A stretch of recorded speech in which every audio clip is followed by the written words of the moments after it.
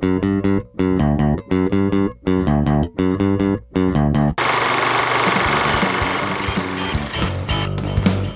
to Film Strip.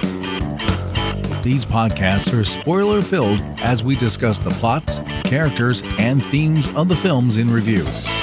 All content used or discussed in these podcast episodes is the property of the respective owners and used under the Fair Use Act, Section 504(c)(2), Title 17. Welcome to Film Strip. I'm Jay, and I'm happy to welcome back to the show Michael Scott from the Dana Buckler Show. Mike, welcome back. Thank you for having me back, sir. I'm happy to join. Absolutely, and we've got a real doozy this time. We are reviewing Arlington Road, starring Jeff Bridges, Tim Robbins, Joan Cusack, Hope Davis, Robert Gossett, and Spencer Treat Clark.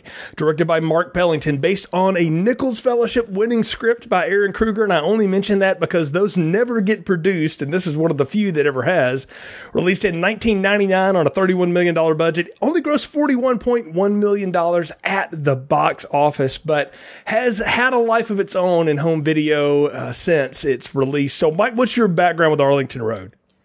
So it's actually funny, when you and I talked about this last week, and you had asked me if I'd seen it, I was like, yeah, I'd seen it, but it had been years. It turned out when I watched it today, I don't know, the fallacy of memory, I guess. I must have just seen the trailer so many times that I felt like I had seen it, because there was very little of this movie that seemed familiar to me, and most of what did, I think, probably just came from the trailers. So this was actually my first time seeing it all the way through. Oh, very cool. Well, it's neat to find somebody with a fresh perspective on this, because I did not see this in theaters, but a good friend of mine in like 2000 kept telling me, dude, you need to watch this movie. But knowing me, he said, you just got to give it the first like 15 minutes. Because he said, I know how you are, it won't hook you early. He said, but if you'll get past those first 15, 20 minutes, it'll hook you. And so I finally rented it one weekend and have loved it ever since. I've owned it on DVD. I've got it digital now. This is one that's been with me since like 2000. And I haven't watched it, though, in about 3 or 4 years. But it definitely falls in my wheelhouse, like political, legal thrillers. And I've talked about before, like, they don't make big budget adult thrillers on movies anymore. Those all go to television. They're television series these days. So it's always nice to go back and find one when you've got powerhouse character actors and a really tight script and some stuff that, for being almost 20 years old at this point, is still incredibly topical. Yeah, no, absolutely. In fact, it almost hits even a little more. I kind of feel like a little more topically now than it may have even in 2000. It's definitely fits in there's a long distinguished line of, I guess you could call them paranoid thrillers from, like 3 Days of the Condor, The Man Who Knew Too Much. And it certainly fits squarely within that genre. So, and I think it fits well in that genre. I'm so glad you mentioned 3 Days of the Condor, because I revisited that movie, 3 or 4 months ago, back at the beginning of 2020, and I'd forgotten a lot about it. And watching this for this review, I got so much of that same feel for it. Like, they're put together a lot of ways. I mean, that's one of Sidney Pollack's finest works, and I mean, he's got a huge oeuvre to pick through. But that movie, it's rare to find movies where you just let the actors chew the scenery up like that. And in this movie's got a lot of action in it. There's a lot of, car chases and all this other stuff. But there's also a lot of times when it's Jeff Bridges and Tim Robbins just going at each other. And it was very much like watching Redford do that.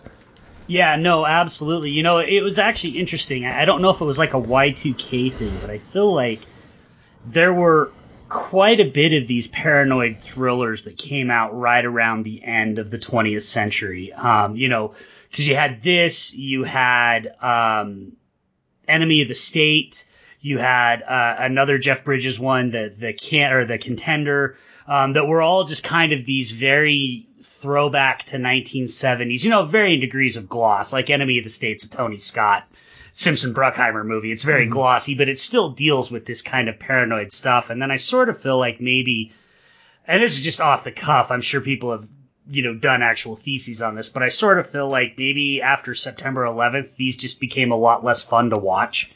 Oh, yeah. And so they kind of dried up and stopped. Oh, yeah, I totally agree with that. And even Aaron Kruger talks about in any of the supplemental materials you can get your hands on is that he wrote this in 1996 because he wanted to write a thriller around the rise of extremists and conspiracy theorists, but he didn't want to get caught into their politics, more on the idea of the average everyman who is always afraid these people are out to get me. And what if one of them actually was? And what would that look like and how it would go through? And so he constructed this whole thing really after things like the Waco siege and the Ruby Ridge incident and Oklahoma City. And I mean, there's Oklahoma City is the big, very clearly the big inspiration for this. Yeah, you can tell. And I mean, it's right in that wheelhouse. And then, like you say, a year or two after this comes out, we have 9/11 and it changes our perspective. It changes our whole world. I mean, the way these people operate in this movie could only happen in the 1990s.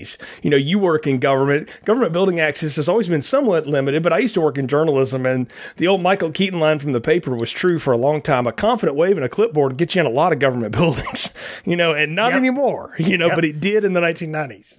I actually just kind of topically, before I watched the movie, I had to do a training for work. And for those who don't know, I work in the legal field on social engineering and how we can use stuff like that to get into places. And so that was it was a very topical training to then go right into this movie. Yeah, absolutely. And I mean, there's a lot to this one. I'm going to do a quick plot summary and then we can start unpacking a lot of it because there's a ton here. And the simplest through line to this movie is this. When his FBI agent wife is killed during a raid on an alleged extremist compound, American history professor Michael Faraday becomes obsessed with these groups. And when his new neighbors, Oliver and Cheryl Lang, and their children start acting suspiciously, Michael becomes increasingly paranoid. He involves his wife's former partner, Whit Carver, his girlfriend, grad student Brooke, and even forbids his son Grant from seeing the Lang's boy, who he's become close friends with after Michael rescued the kid following a fireworks accident. Turns out, though, that Faraday's suspicions are correct. The Langs are a part of an extremist militia, but he has no idea how deep the web is. He thinks he uncovers a plot to blow up a mall, but it's all a ruse to use him as a way to blow up the FBI building where his wife once worked. Michael realizes this deception seconds before the bomb goes off and destroys the building, killing hundreds. A newscast later paints him as the lone extremist driven over the edge, much like many of those he once lectured about in his classes, and credits roll. And that's the straight through line of this movie. There's so much more to it to unpack. And I think we kind of start with the beginning. The thing that grabs you about this is you see this kid stumbling down a street and you don't know why. And Jeff Bridges' character, Faraday, runs up on him and starts going, "Hey, kid," and he doesn't know who he is, even though he lives 3 doors down from him. And the kid turns around and half his arm is blown to hell because he's had a fireworks accident. Yeah, I mean, talk about starting with a bang, right? I mean, this movie really does not waste any time putting you kind of in the position, the mindset that you need to be in, right? You need to be off kilter for this entire movie to work. You need to be uncomfortable, and it's an absolute banger of an opening, and then we of course go into, I will say it is, this is definitely a 1999 ass movie because we go immediately into a Kyle Clifford credit sequence. Yes. And very few things say late 90s, early 2000s more than Kyle Clifford credit sequences. Yeah, you got that, and you got the Tom and Andy score going underneath it. Yep. And this is a Mark Pellington thing, too, because I'm a big fan of one of his other films, The Mothman Prophecies. It has a very similar sequence and feel and kind of this cacophony of noise. It's almost like the Texas Chainsaw Massacre, the original one's score, in that it's not so much music as much as it's drones and like weird noises banging around in the background. It's meant to unsettle you. And that's what's so cool about it. Well, and it especially makes sense with Mark Pellington because, I mean, before he started making movies, he was a very, very renowned music video director. And two of his, I think, certainly I would say his most famous music video was Jeremy by Pearl Jam. And that video is very much similar vibes and feelings to what he's doing here in this movie. The other one of his that I really think is kind of topical and creates the same vibe is he did the video for Drive by R.E.M., which is also just a deeply moody music video. Yeah, it's a good way to describe it. It's all very moody. And I think the coolest thing about the opening, it's really a thesis statement for what Ehren Kruger was trying to say here. Jeff Bridges has run this kid into the hospital, and the nurses take him away. Real nurses, by the way, so I love that little sense of realism. And one of them is trying to stop him from running down the hall going, "What's the kid's name? Is this your kid?" And he's sort of out of it. He's in shock.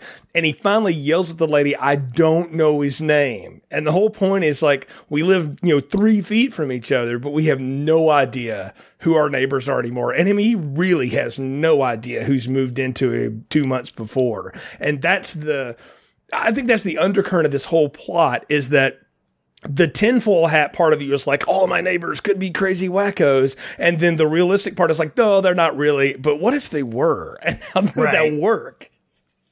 Right. Absolutely. And I just want to comment really quick too. I'm sure we'll get into this stuff a little bit more, but since we've mentioned his name a few times, it is kind of weird that this was written by Ehren Kruger, because it is certainly much higher quality than what we're used to seeing from Ehren Kruger. Yeah, if you think you know that name, folks, it's because you've seen it in front of a lot of Transformers movies, and he's the guy that really did Scream 3 after Williamson had to walk away. He also did a lot of rewrites on Scream 4. Not a lot of people know that. They know it now. I know we're both big fans of that series.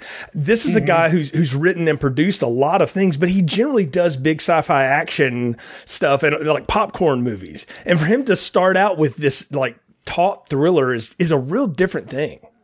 Well, and I think you could argue, and some people would even disagree with this, that I would say that this and Scream 3 and Scream 4 are literally the only movies he's written that you know me, I don't like to be negative about movies, but those are the only 3 that I would consider to be good movies at the screenplay level.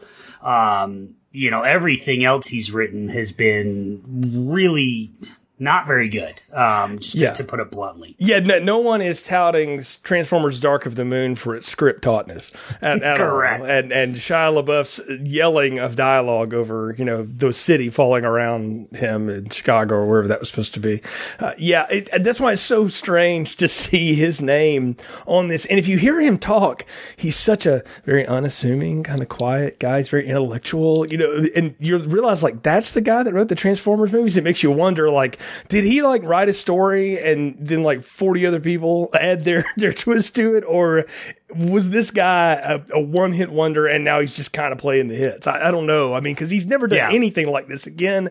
There's nothing nearly as nuanced or as smart as this movie and any of his oeuvre, but there is in Mark Pellington. And I like to think a lot of this movie is the fact that his writing got paired with the director that kind of got what it was all about. Yeah, I mean, I think that's the reason that Scream 3 and Scream 4 work, is because I think, Wes Craven had such a strong hand on that. And so a lot of times it is just a matter of the right mix of people coming together. And certainly this feels, being familiar with Mark Pellington's work, this certainly feels more to me like a Mark Pellington movie than an Ehren Kruger movie. And they both will admit when they got the script together, and Kruger has said there's a lot of scenes that they rehearsed the heck out of this. They did a lot of almost like play rehearsals, and Tim Robbins and Jeff Bridges really worked out a lot of the back and forth dialogue in the scenes that they have together, that they were there in concept, but particularly when they confront each other in the lawn. And then when, Faraday goes over to the party and they have that whole bit, that was those two actors using all of their powers to try to make the story work. And I think that's a testament to Bridges and Robbins as they are as actors. And I think people respect Jeff Bridges as an actor. I don't know that people really realize how good Tim Robbins is outside of Shawshank Redemption. But if you watch that man's performances, he gives a lot of very nuanced, interesting performances, but he rarely plays the, quote, bad guy. And I think that's why he really got into this was, I get to be the sinister part. I mean, he's even talked about it. He said, I never get to play those. So it's kind of fun because he's such a big dude anyway. He's 6'5". I mean, he's huge and he's lanky and he's just got that base that works. It's hard to think that guy started out as Merlin and Phil and Howard the Duck. It's a little interesting. This movie's a little bit interesting because he comes across at the start to me a little bit creepy. And so I'm like, but then he kind of dials it back as Bridges kicks it up a bit. Robbins sort of dials it back. And so then we do start to get that. That's so essential in these paranoia thrillers of, is he actually, is Jeff Bridges actually crazy? Or is Tim Robbins really as creepy as we think he is? And, and this started kind of an interesting period for Robbins where he started playing more bad guys. I mean, we get a comedic bad guy in High Fidelity, which is just absolutely one of his best performances. Agreed.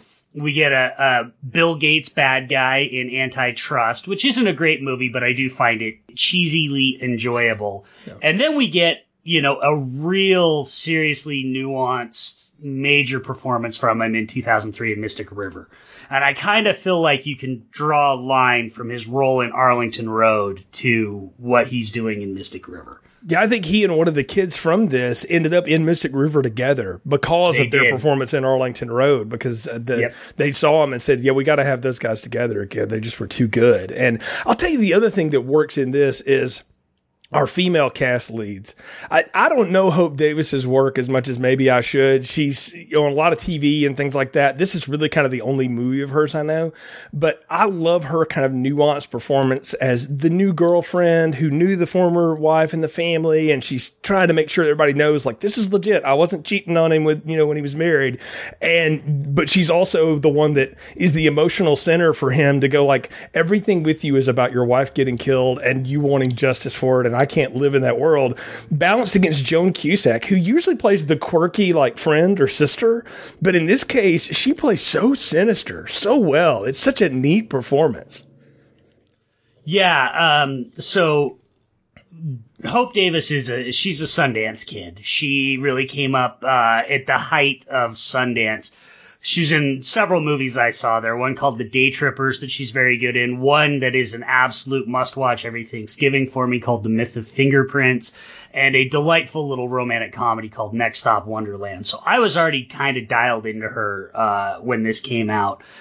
She's a fantastic actress. She's frankly one that should be much, much bigger than she is. Now she's probably most famous as playing Tony Stark's mom in Civil War.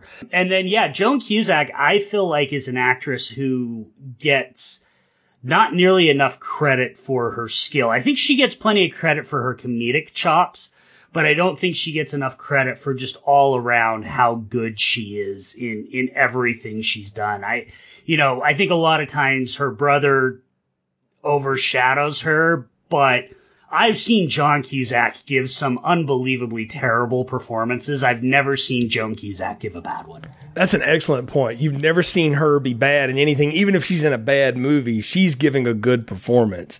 And the four of them create such a neat dynamic in this film. And that's one of the coolest things about this movie is thrillers really work when we can buy into and invest into the characters. And what we're really looking at are two families.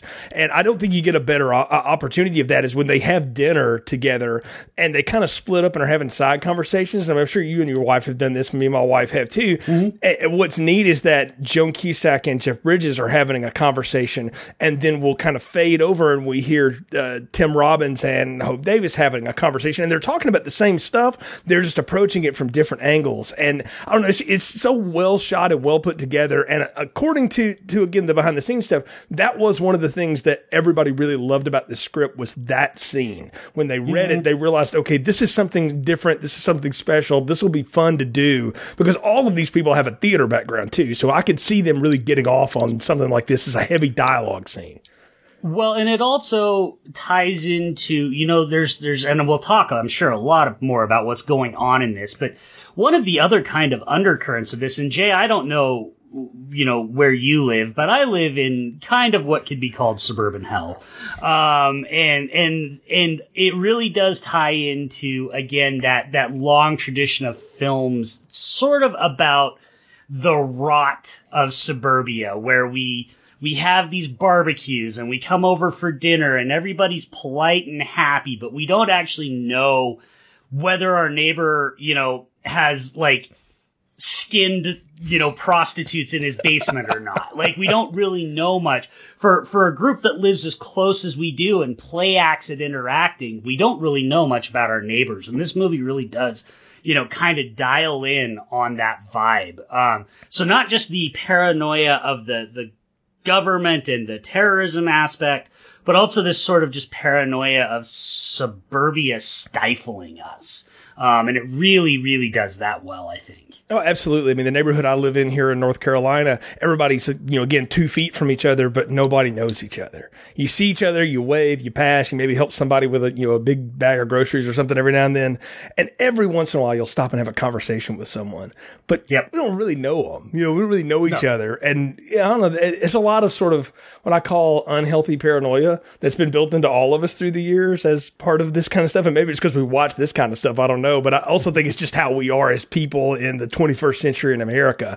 And Kruger was at the end of the 20th century sort of writing about how, and I think it's neat because Michael's talking about it in his lectures, that we've always been a country of insurrectionists. We were founded by them, basically. And there's a lot of people that think we still haven't won that war. And what's that going to look like when they rise up? And you start to see that he's got this such academic approach. And the more we watch him lecture and talk about it, you see him becoming so personally involved in it because of his own story with his wife and what happened at that incident, that it's framed and shapes everything that he talks about. So he is even more heightened. And I think what's neat is when they're talking about where do you get your values from, he says you get your values from your family and things like that. And then Joan Cusack asked him, well, where do you get yours from? And he said, probably my wife. And that just tells you everything you need to know about this guy. That woman was the rock of his world. And when she got killed, it shattered him beyond repair. Mm-hmm. Absolutely. Absolutely. So we talk about this, and what I think is neat is we get a lot of exposition dumped without a ton of dialogue in the first 20 or 30 minutes. I mean, we get, the kid in the accident. He gets to meet the Langs, like, I'm just glad everything's okay. And they kind of blow it off like he was playing with fireworks. And I had friends that, did things not this severe to themselves, but we all knew kids that did this growing up. And then we get to see him at his course, but we also see him visit this gravesite. And we don't totally know what happens. I love how they slow roll out what is basically the Ruby Ridge of this movie for us and what happens here. And we get to meet the partner. And I love the guy that they got to play Whit Carver here. I think Robert Gossett is perfect in this role.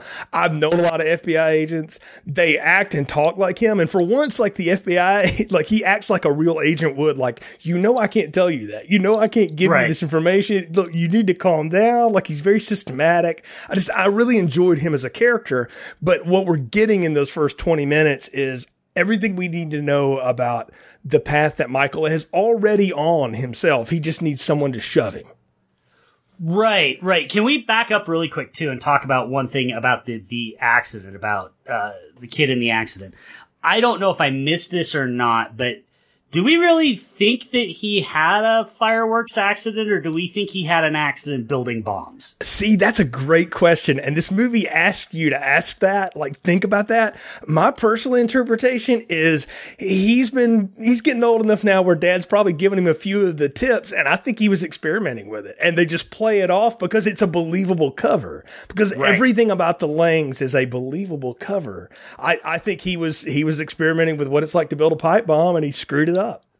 Yeah, I mean, that was the very first thing that I sort of like gravitated to was this isn't a fire, because it doesn't, given the rest of the movie, it doesn't make sense. Given how careful the Lang's plan is, it doesn't make sense that they would just let their kid play with fireworks, but maybe not being as careful as they should be about their kid playing with pipe bombs. That makes a lot more sense to me. But I wasn't sure if I had missed somewhere where they specifically said it, or if the movie just left it ambiguous. They leave it ambiguous, but you're to put it together and believe along the way, like, this kid's either in training or he's just picking up enough. He knows what's going on. I mean, the kids are obviously in on all of it. Look at how, like, the Stepford daughters they have act when he comes over later. They're as creepy as you can get. And it's, as suspicious as anybody in this movie, and they treat him with such suspicion. And I love how, though, I think we ought to put that together. And I think the other thing too, you can realize is they've got kind of like the sub Boy Scout thing going here, the Discoverer troops. They say it's like the Boy Scouts, but it's more intense. And the scout leader is one of the big pieces that helps Faraday put together, like, oh, these are all this big cabal of people together. Maybe there's something they were teaching them. We don't know. Yeah, and that, and that's the thing. If you've ever done any research on like extremist groups, I mean, the indoctrination starts young. It starts at a very young age because you have to shape that worldview from minute one. And so, yeah, it's absolutely easy to believe that the kids are all involved in this, and that even, especially given the way we get later, I don't want to jump too far ahead, but later when the Discoverer leaders are like, well, he picked up your son, sir. I mean, that scene's just shot, and again, it's shot so well that you don't know if it's Michael's paranoia that's making them act. They could just be like, oh, well, no, he picked up your son, sir, and his paranoia could be making them, or maybe they are being that sort of weirdly antagonistic and intimidating.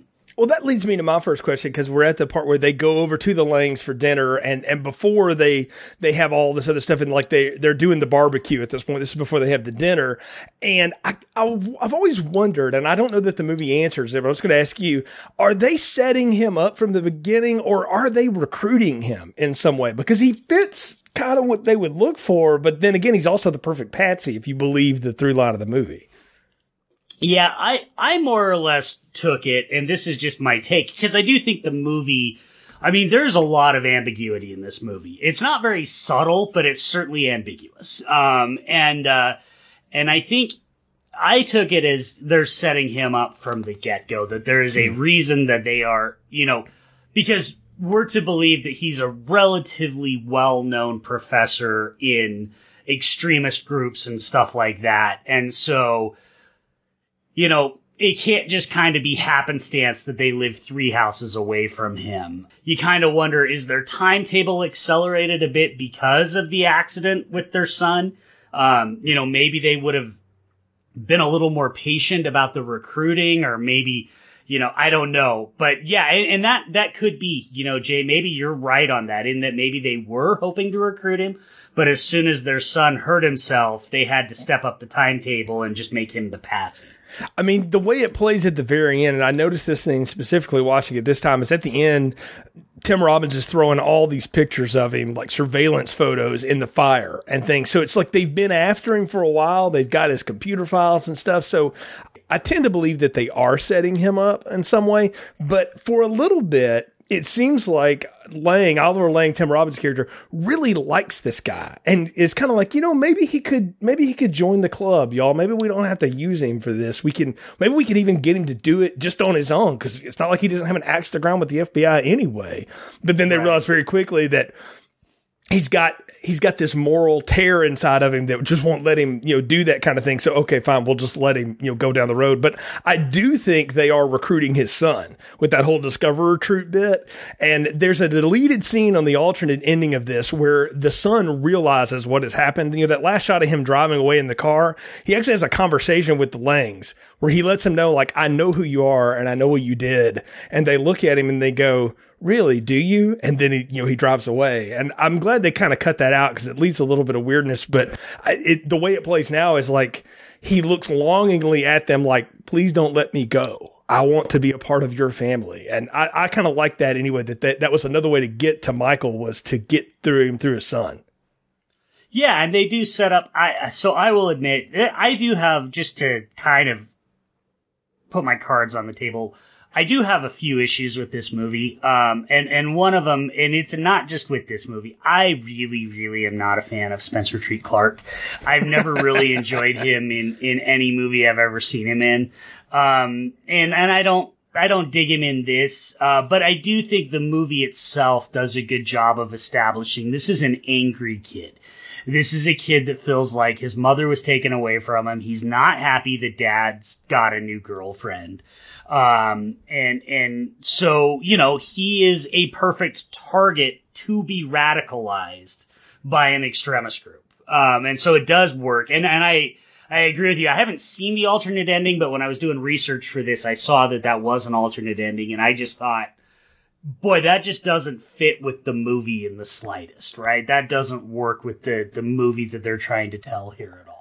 Yeah, can I tell you, Mason Gamble, the kid that plays Brady Lang, is a much better actor and is so much better in his role. I almost wish they could have reversed him, because I think he could have pulled it off a little bit better. Grant comes off he comes off too angry and then too easily placated and happy. And look, I've got nephews his age or whatever, and they're up and down like anybody else, but they don't, I don't know that they switch personalities like that, the way that this kid does, where all of a sudden he just totally trusts Oliver Lang to tell him all this stuff that he can't tell his dad, especially when he has these really frank conversations with his dad, like, is your girlfriend sleeping over again? I'm like, what 10-year-old talks to their dad about that, right?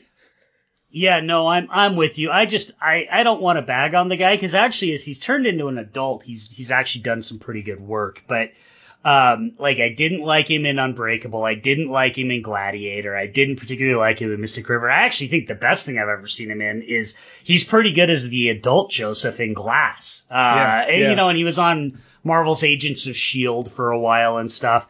He's grown into an adult actor that's actually pretty good. But yeah, I did not dig him as a child actor at all.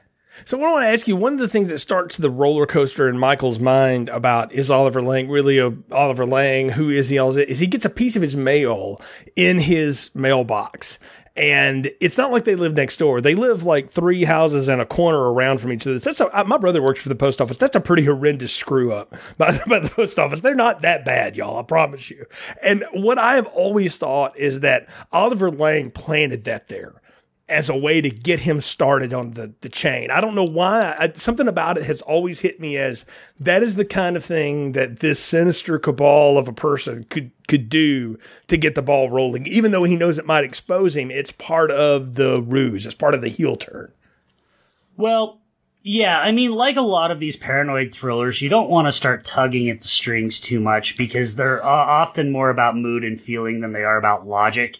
And this is one of those where if you start tugging at too many strings, the script kind of falls apart. But I agree with you, because if we're assuming that this is Oliver's plan from the start, then it is essential for his plan that Michael be seen as crazy and having a breakdown and being the type of person that could do this. And so you run the risk of putting him on your trail, because you know you've covered your steps enough that nobody's going to believe him. So I think it's pretty clear that was planted to set off this whole journey. Yeah, and I mean, again, it plays off as innocent when he's laying in bed trying to tell Brooke about, well, he told me he was from Kansas, but he's from Pennsylvania. So why would he lie about it? And why does he have an architectural drawing of something that's not a mall? He says he works on malls. And I love her comeback is like, when you studied engineering in college, what did you make in it? So I didn't study that. Thank you. Good night. And I was like, oh, that's good. I thought that was great. Yeah. Brooke's really smart. And again, that's what I love about Hope Davis and Joan Cusack is they're not just the standard female side character. They're both incredibly intelligent, and they have a ton of their own agency as a part of this, and they get to show it. And then in the 1990s, that wasn't as commonplace as maybe now we know about it and notice it today. That's what I really love about the script is the females get to drive the action for a little bit of the second act too.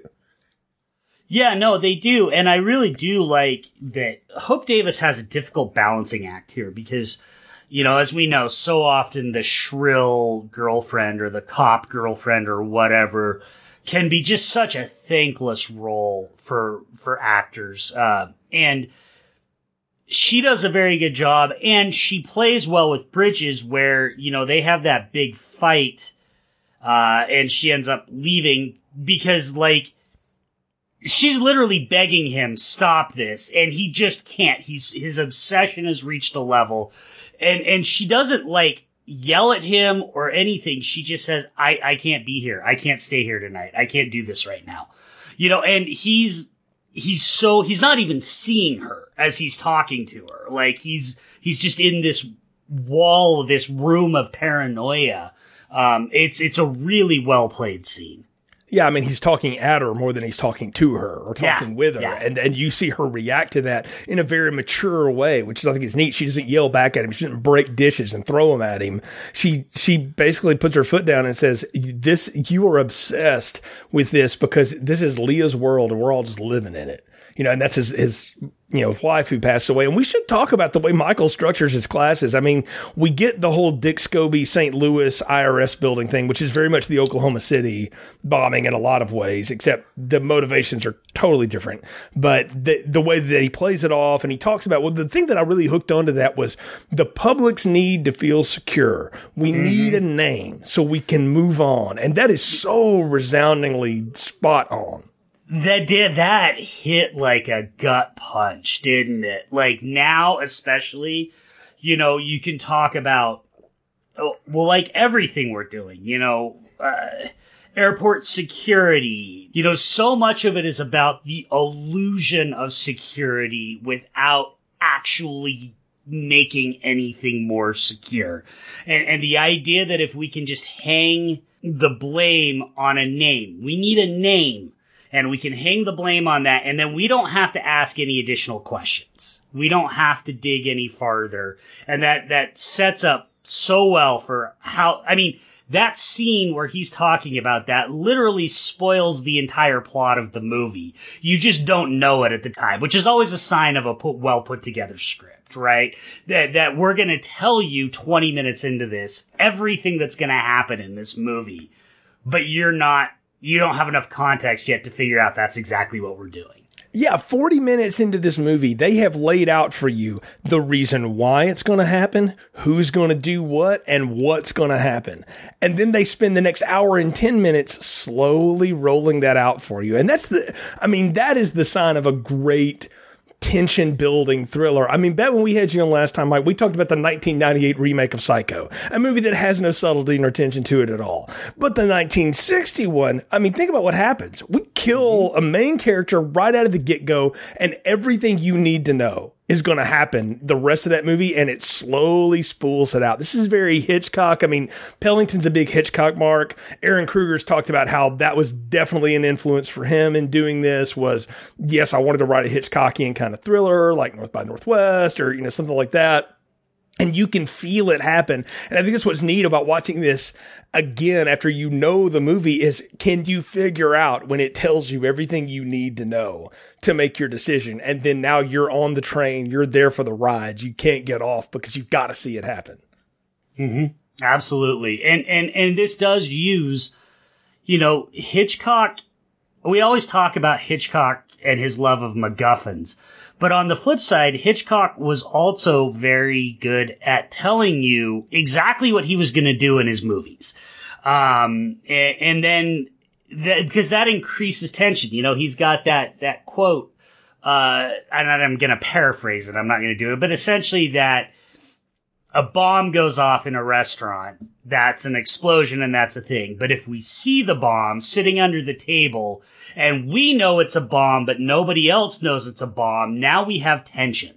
And so this is a movie that kind of really does try to do that. It tries to give you just enough that you're one step ahead of Michael, essentially, but you can't do anything to stop it. It's what I love about that movie Nighthawks, the Stallone, Rutger Hauer terrorism thriller from the early 80s. There's a scene in that movie where he bombs a store, and you see him, Rutger Hauer's the bad guy in that movie. That's not a spoiler, folks. You know that from just looking at him. But watching him set that bomb into place and push it with his foot and activate it and flirt with the counter clerk and then slowly stroll across the street and make a phone call to the United Press before the thing even goes off. And we know it's going to go off. But it's the tension to build there. And then when it finally does release, I mean, it's a shot in the face. I mean, it really is. And this movie works the same way. We know that Michael is right. Like, he puts together pieces enough pretty early on to realize this guy's lying about who he is. They have that confrontation in the backyard less than an hour into the movie, where Oliver Lang tells him, yeah, my name used to be William Fenimore. I changed it because the government, took away my dad's, water to the farm, and, it killed us all, and he killed himself because he thought he was worth more money dead than alive, but he really wasn't. So I took on my best friend's name who died, just to honor him, and so I could get away from the past legacy of my dad. And what you realize is that this is the devil lying to you, but in every lie is a little bit of truth. And what you find out later is that he shot the guy and took on his name because it's a great way to hide. The FBI agent lays that out and said, if you really want to hide yourself, you take on the name of somebody that died the day before you change your name to them, and then it covers up all of your tracks. I was like, well, that was so smart and so neat, and just some drop dialogue in the middle of walking across the street in D.C., but it's so pivotal. Well, and that's such an important, that scene between Oliver and Michael is so important because that is really where, that's the scene that plants the doubt for us, right? Because, and that is the one where Robbins goes from kind of being creepy to, actually, I think almost sympathetic. You know, the like, I did my time. I paid my punishment. Like, I was a 16-year-old kid. Are you going to tell your kid every dumb thing you did when you were 16? Now, we all did dumb shit when we were 16, but I didn't ever try and blow up a government building. I don't know about you, Jay. But, no, that's not in my wheelhouse. And so that scene, actually, if Robbins doesn't nail that scene doesn't work. But he so brings it to that scene that it does plant the seeds of doubt for us just a little bit. Now, again, we're movie savvy people, so we still have an hour or 45 minutes to go in the movie. We know that that's not, but it's still good structure. It's good structure for the story, and it's a pivotal scene. If you were to cut that scene out, the entire movie falls apart.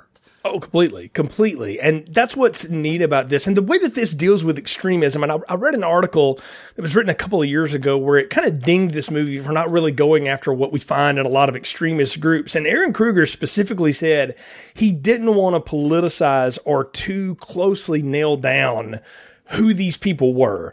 Just what he wanted to play on was that their central argument is that look at what the government does and how out of control they are. And if it's not for us to keep them in check, then who's gonna? And I think you get that when they're at the batting cages and Oliver's telling Michael that his son has confided in him and all this stuff. And he talks about how we'll never see anything as clear as children do again. And I'm like, what a fallible argument, because the thing children don't understand, yes, they are pure and clear. They don't understand nuance at all. And you and I both know that the world is incredibly nuanced. And that's what makes you an adult, is to know that. But that argument plays on kind of a base level heartstring of like, yeah, wouldn't it be great if we all just loved each other and got along? But the reality is we're not built to do that. We build up fences to exactly do the opposite of that. Yep, absolutely. That is, yeah, I mean, that's one of the reasons I say that this movie almost hits harder now, I think, than maybe it would have in 2000.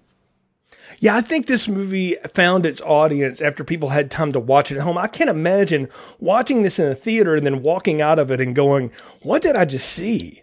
You know, and like being able to absorb it. The fact that you can watch it on home video and you can kind of live with it a little bit and then have conversations with people about it. I mean, my friend that recommended it to me, I watched it and the next day he and I were like talking about it. You know, we're having Film Strip before there was Film Strip, you know, and we talked about this movie for years. And it's just so smart.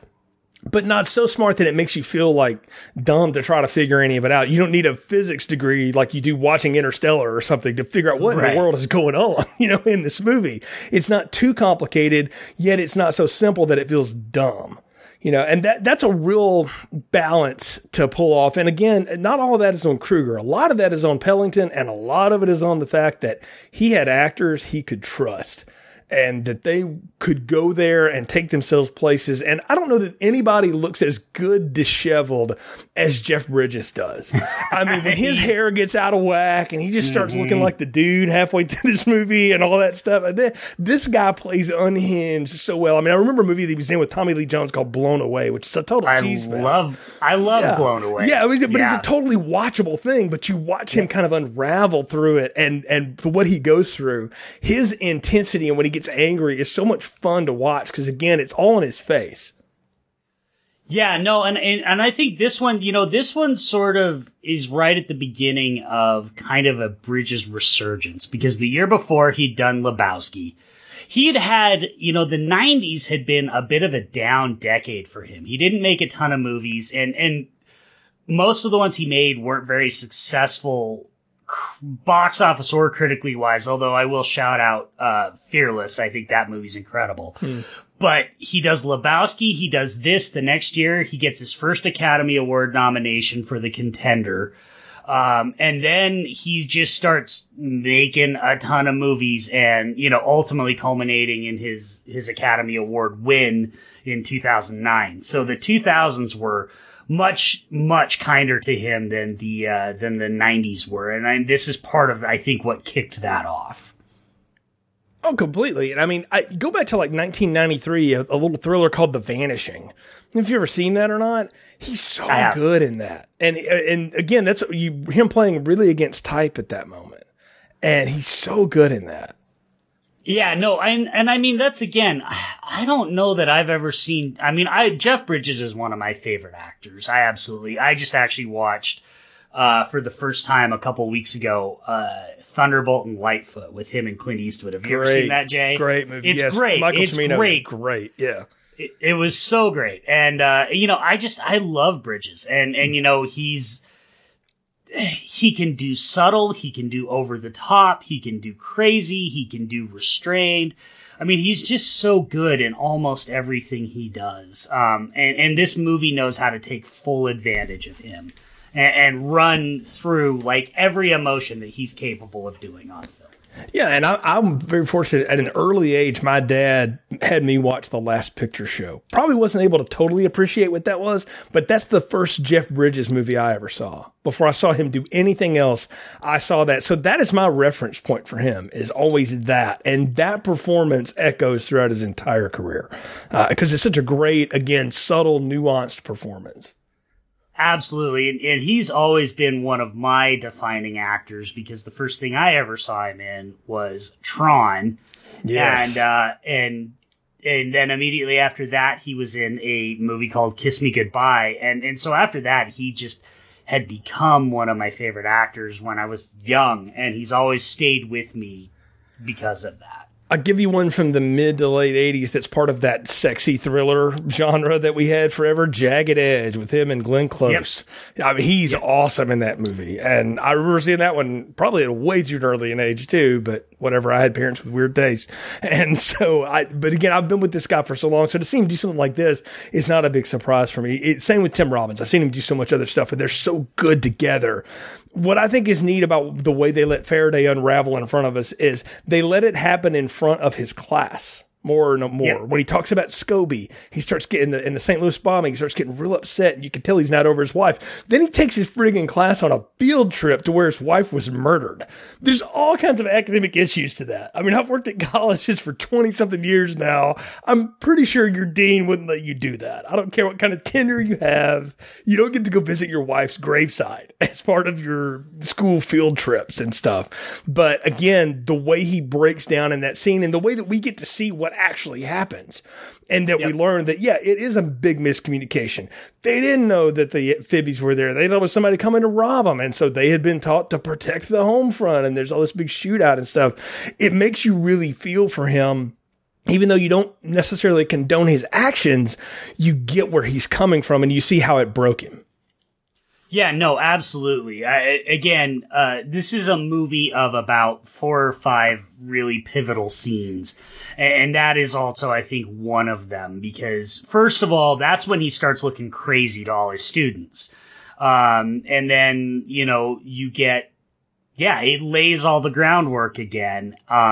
It's tragic. It helps you understand why he's maybe not over the death of his wife. And why the FBI might not be his favorite government agency. Exactly. And what I think is neat is when you get this on rewatches in particular, there's the blonde girl with the ponytail. She's just credited as Ponytail Girl in the script. She's sitting on the front row. She's asking questions in class. She's one of the people that is in the final newsreel, but she's also somebody that's handing off plans to Lang along the way. What you realize is that this cabal of people are in this dude's life in so many places, and he has no idea. I mean, she's a plant in a grad school. I mean, you've been to graduate and postgraduate work. That's not cheap. Like that's some serious expense we're taking on to put this girl through grad school to get in front of that guy's class, so she can also be one of the things that kind of pushes him over the edge, or makes it look like he pushes over the edge.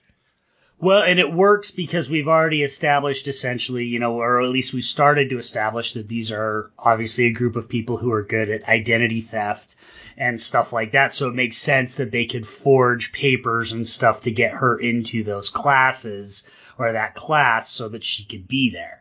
Yeah, no, again, really can't believe this is an Aaron Kruger script. I know, right? It blows you away. Again, I put a lot of it on Bridges and Robbins are so good. These actors are good, and Mark Pellington knows what to do to shape this thing. This guy is a really good storyteller. Probably doesn't get the due that he's deserved. But I think he is directing his ass off in this movie. And it's really, really pulling together a great performance. And the other thing, too, the editing in this movie is fantastic.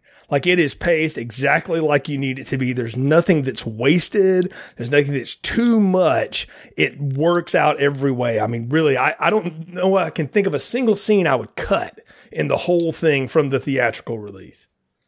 No, it's very tight and very well put together. And so much of it does lead to how it builds.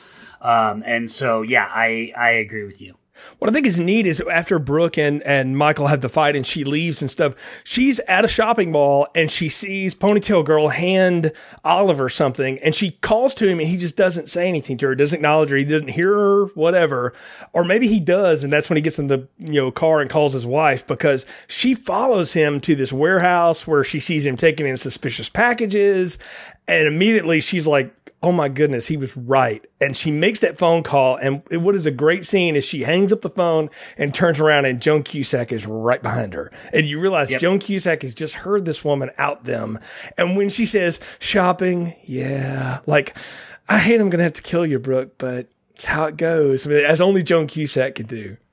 Yep, absolutely. No, and that's, and again, the movie, I don't think this is a particularly subtle movie, but I do think it does something subtly. And I like that we don't get a big death scene here. What we get is Michael finding this while watching the news, you know, and it really does kind of hit without overtly just, I don't know, making a deal out of it. These are people that are willing to kill. And it also kind of renews Michael a little bit. We get a little bit of wavering, but it ends up renewing him in his hunt, which is exactly what they want, right? He's just playing into their hands the whole time. Well, what gets him back in it is Whit Carver calls him the weekend. This happens on a weekend. He calls him the Monday after, like, hey, you didn't call me back. I'll take you up on your offer to come to your class as long as we can set some ground rules and stuff. And he says, when did you call me? You left me a message. And we realizes that Brooke had left him a message too. There's no messages on the machine. And that's when he looks out his window and there's a guy playing with the telephone lines. And he's like, oh, they're listening in on me. And gosh, dog it, they are. And that's what's scary. One of the bombers is like, yep, he knows. And he hangs up the phone. I love that they let the audience in on this guy's not crazy. He's exactly right. But he's powerless to do anything about it. Yep, and now we've got him sounding more and more crazy. And we also get the tragedy of he never hears Brooke tell him that he's right. Yeah. He never gets that. Yeah, he never knows that she had come around to his side. He doesn't know. So he goes to St. Louis. He interviews the bomber's father, who I always thought was like Albert Finney, but he's not. But he kind of looks like him.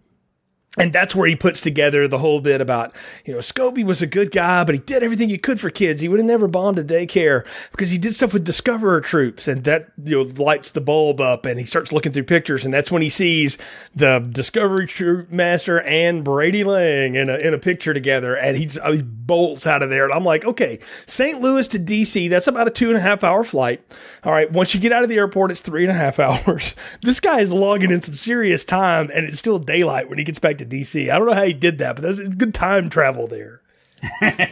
Yeah, I mean, again, it's one of those, it's a movie thing, right? Yeah. But yeah, I'm with you. It was there was a lot of back and forth that he does. But it also helps because it does lead up to, again, a little bit more of how he's getting more disheveled and he's getting more crazy eyes and crazy hair and stuff because the dude probably hasn't showered in 4 days, you know? Right, yeah, he looks rough. And when he walks over to the Langs who are having another barbecue, and what you realize is that everybody at that barbecue is part of the syndicate or whatever. They never named the group either, which I think is also smart. We don't have any way to localize them or identify them, but you realize everybody there knows what's going on except him, or everybody's in on it except him. And I love how Tim Robbins grabs him and he's like, oh, you think I'm sick? Yeah, whatever, you know, and he's just playing it off. And then he starts whispering to him, like, you need to calm down or your son is going to die. And I love how, like, he turns from being goofy party meister to absolutely sinister on a dime.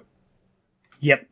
That is actually, Robbins is great, Bridges is great. I will say this is one of the scenes that for me doesn't work as well because all the other people in it laughing like they're in like Ready or Not or You're Next or something like that. I thought it, for a movie that's done a good job of balancing the paranoia tension, I thought that scene went a little over the top for me. I think Robbins, like I said, I think Robbins and Bridges are good, but I think the way that Pellington shoots the rest of the party, I could have done without that. It's a minor complaint, but that is one thing that really stuck out for me. It's real trippy, isn't it? It's almost like they drugged him and he realizes it and he walks over there. It's kind of how I felt about it. I don't know if you've ever seen the Dennis Quaid remake of the 50s thriller DOA, but the way as he gets more and more poisoned, that's the third of that movie, he starts having these kind of hallucinogenic moments, you know, with crowds. I kind of felt like this sort of came out of nowhere and I needed a moment where he went home, took a big swig of water or something, and then realized something ain't right about that, spits it out, and then runs over across the street and realizes these people have drugged me. They're trying to, you know, lock me up until they can use me, but I'm one step ahead of them. That would almost work better. Yeah, because you're right. That actually is exactly what it feels like. Is almost like you know, yeah, he's been drugged and he's hallucinating or something like that. But that there's nothing in the movie to indicate that's what's going on. No, and they tell him, if you will stay away and let what happens gonna happen, you'll get your son back. But of course he can't, and they know he can't. Like that's one of the, again, if you pull the threads too much, you're like, that's awfully convenient. But if you're following the movie and going with it, you realize, like, yeah, this guy's not gonna stay away. So he rents a car, he gets in it, he starts chasing him around the city in the vans and stuff, and he has the wreck, and then he has the big fist fight with Oliver, which I thought it was neat the way that went down, because I was like, Tim Robbins would kill this dude if he really got a hold of him, but he lets him beat him because, again, it's part of the plan. I need him to drive this trunk load of Mercury Contour into the FBI building with all of this, you know, bomb stuff in it. And that's one of the other problems I have just a little bit with it is I'm not a huge fan of the, call it the omnipotent villain, the Moriarty, where the hero, you get to the end of a movie and you find out that the hero was never even in the game. Sometimes that doesn't always sit well with me.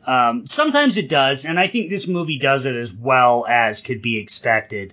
But again, some of the stuff here, I feel like the last third of the movie, I'm not even going to say the last third, the last quarter of the movie works for me less well than a lot of the stuff leading up to it, because that's where we start getting those things. Like, he lets him beat him up because he knows he's going to drive this in. And it's just kind of one of those things where it's almost like, for me, there is a bit of a letdown where it's like, oh, I invested all this time in this movie and, like, Michael was never even in the game. You know, he never even showed up to the table. And so it's like, there's a little bit of a deflating where it's for me, it's more fun to know that the hero was in the game, but that for a variety of reasons, and in Michael's case, kind of his own paranoia, he shoots himself in the foot. Does that make sense, Jay? I'm kind of babbling. No, I totally get what you're saying. I'm going to counter that with saying this is what I love about 1970s cinema. And I think this movie owes a lot to that. And I'm going to use a movie that may blow you away for a minute, but think about the original 1971 Dirty Harry. The premise of that is that Dirty Harry does a lot of dirty things, but he doesn't really want to. You know, he's not driven by bloodlust to go and shoot people. He just happens to be in those situations where he has to in that movie. He becomes the parody in, you know, later movies that we all know. But in that movie, at the end of it, when he shoots the bad guy, what does Dirty Harry do? He throws his gun and badge in the river. He's done. He's defeated because he had to do the thing he didn't really want to do as part of it. So even though you want to feel like, oh, Dirty Harry won, in the end, he kind of lost too. And that's what I love about 70s cinema is it's all ambiguous and nobody ever really wins. And what I love about this movie is, and I'll agree with you, the last quarter of it where they're doing all the chases and stuff, this is the shades of what Aaron Kruger writes in Transformers movies. It's kind of bad and the action's kind of lame. And I don't think Pellington does a terribly bad job directing it. I just don't think he's as interested in that stuff as he was all the character stuff. Leading up to it, you can kind of tell it's almost perfunctory. But the fact that Michael realizes my son was not in that van. That's not the van I've been chasing. That's not the van with the bomb.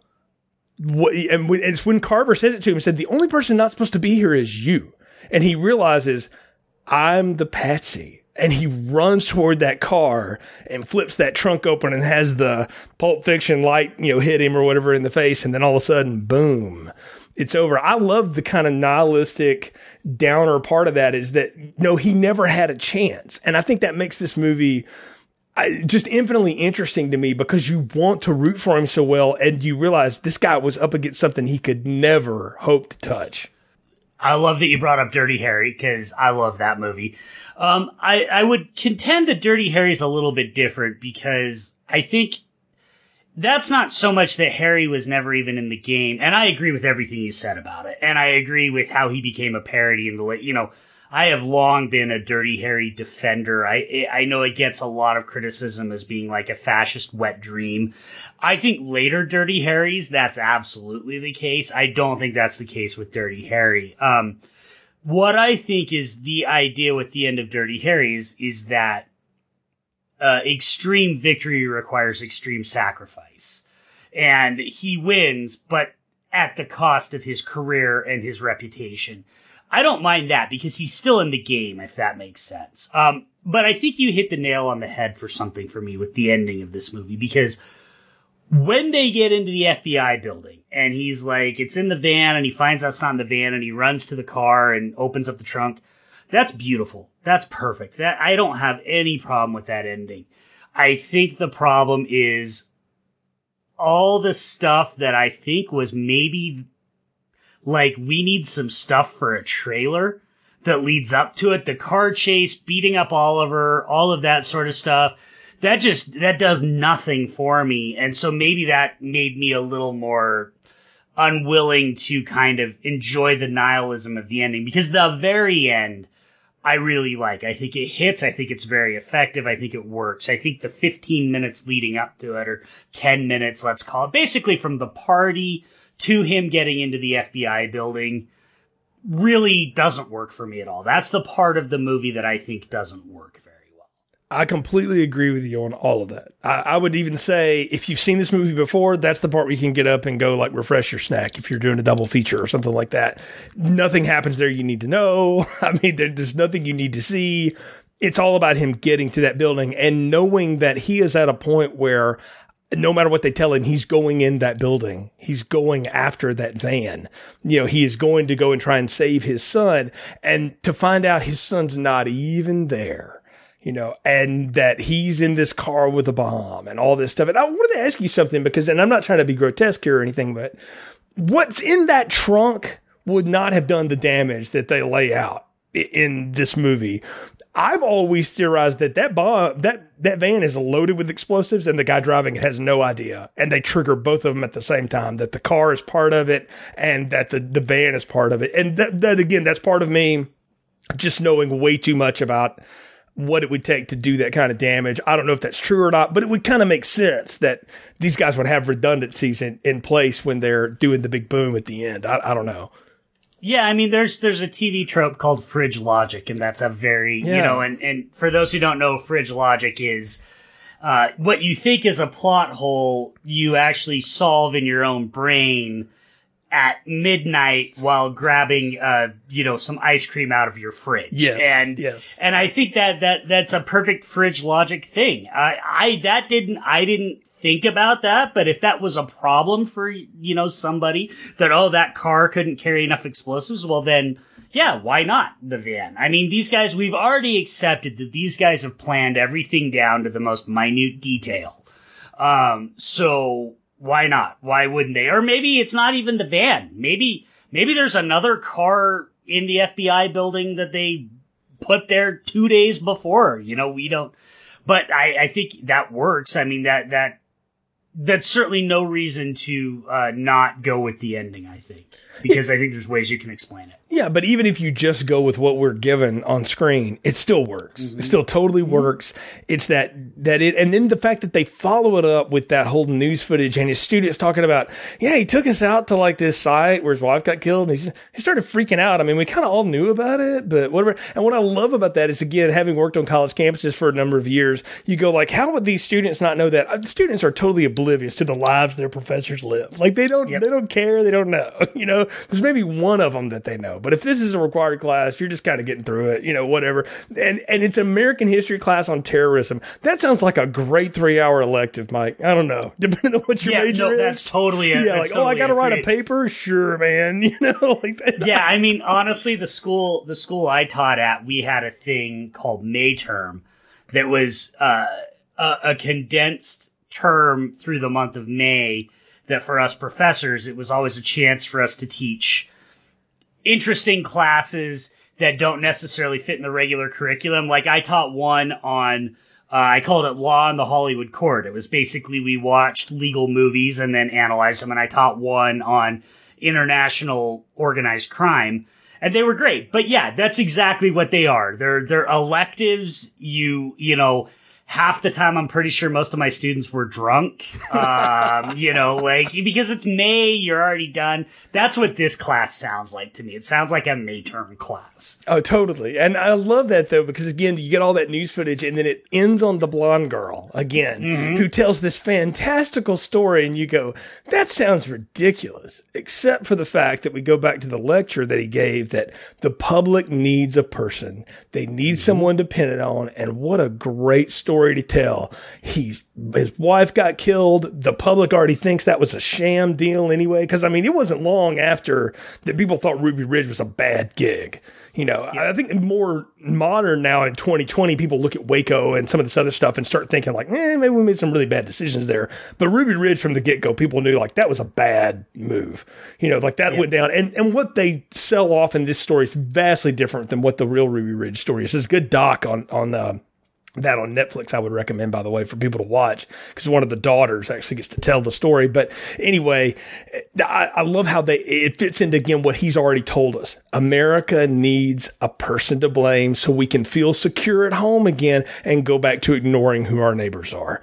And that's exactly what happens at the end of this movie. And it ends on such a great note with the Lang standing in the front yard. And Joan Cusack looks at Tim Robbins and said, have you heard anything yet? Like, no, not yet. I hope we go somewhere safe. And I'm like, lady, you're the reason it's not safe. But she's so ingrained into the, indoctrination of that worldview that everybody else is the enemy. We're the sane ones. Yep. Absolutely. Absolutely. Ruby Ridge is, from my neck of the woods. It happened in Idaho. I'm out in Utah. So, I grew up. I mean, we learned about it in school and stuff. And yeah, I mean, pretty much from the get-go, everybody was kind of like, this is not how these things are supposed to go down. No, and that's what I say. Again, it's why I have I just, again, cannot wrap my mind around that this is an Aaron Kruger script, because at a script level, it is so structurally sound, and narratively coherent, in a way that very few things he's ever written are, because it all builds the way it's supposed to.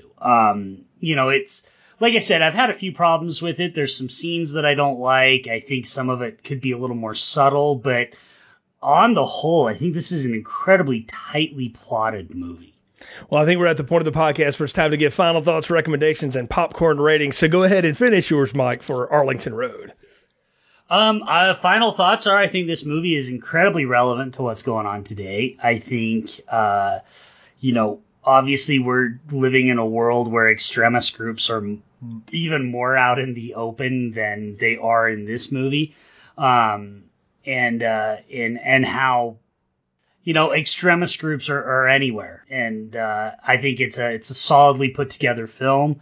So I'm going to go ahead and give this I'm going to recommend this. I'm going to give it a large popcorn. I have some reservations, but I think all in all, it is a incredibly well put together movie. And everybody, if you haven't seen it, I think everybody should see it at least once. I will agree with you on that last statement. I do think this is a movie that you watch and then you need to talk to people about it. If you want to watch it in a group, and this movie doesn't really lead itself to group settings because usually that's for like bad movie night or whatever or fun stuff. But I think this could be one kind of in the same vein as something like Inception or whatever, where you want to have a conversation after it's over with and really, pick it apart a little bit. I think you can. If you pick at the strands too much, it's going to get a little thin. The 10-minute chase scene is perfunctory and doesn't entirely work, but so much about this works. And again, I hinge it on the fact that our director is incredibly competent and our actors are awesome and are doing a really good job. Our 4 adults that lead this, and really 5, you throw the guy that played Carver in, he's really good in his scenes.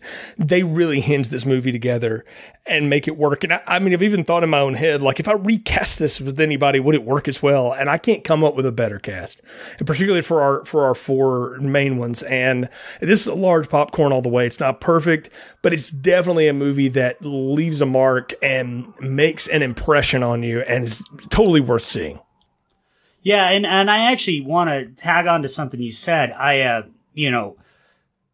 like the movie more now than I did when we started this podcast. And so that really does drive home the point of this is a movie to be watched with other people, maybe not a group, but maybe your significant other or your best friend or your other movie nerd friends.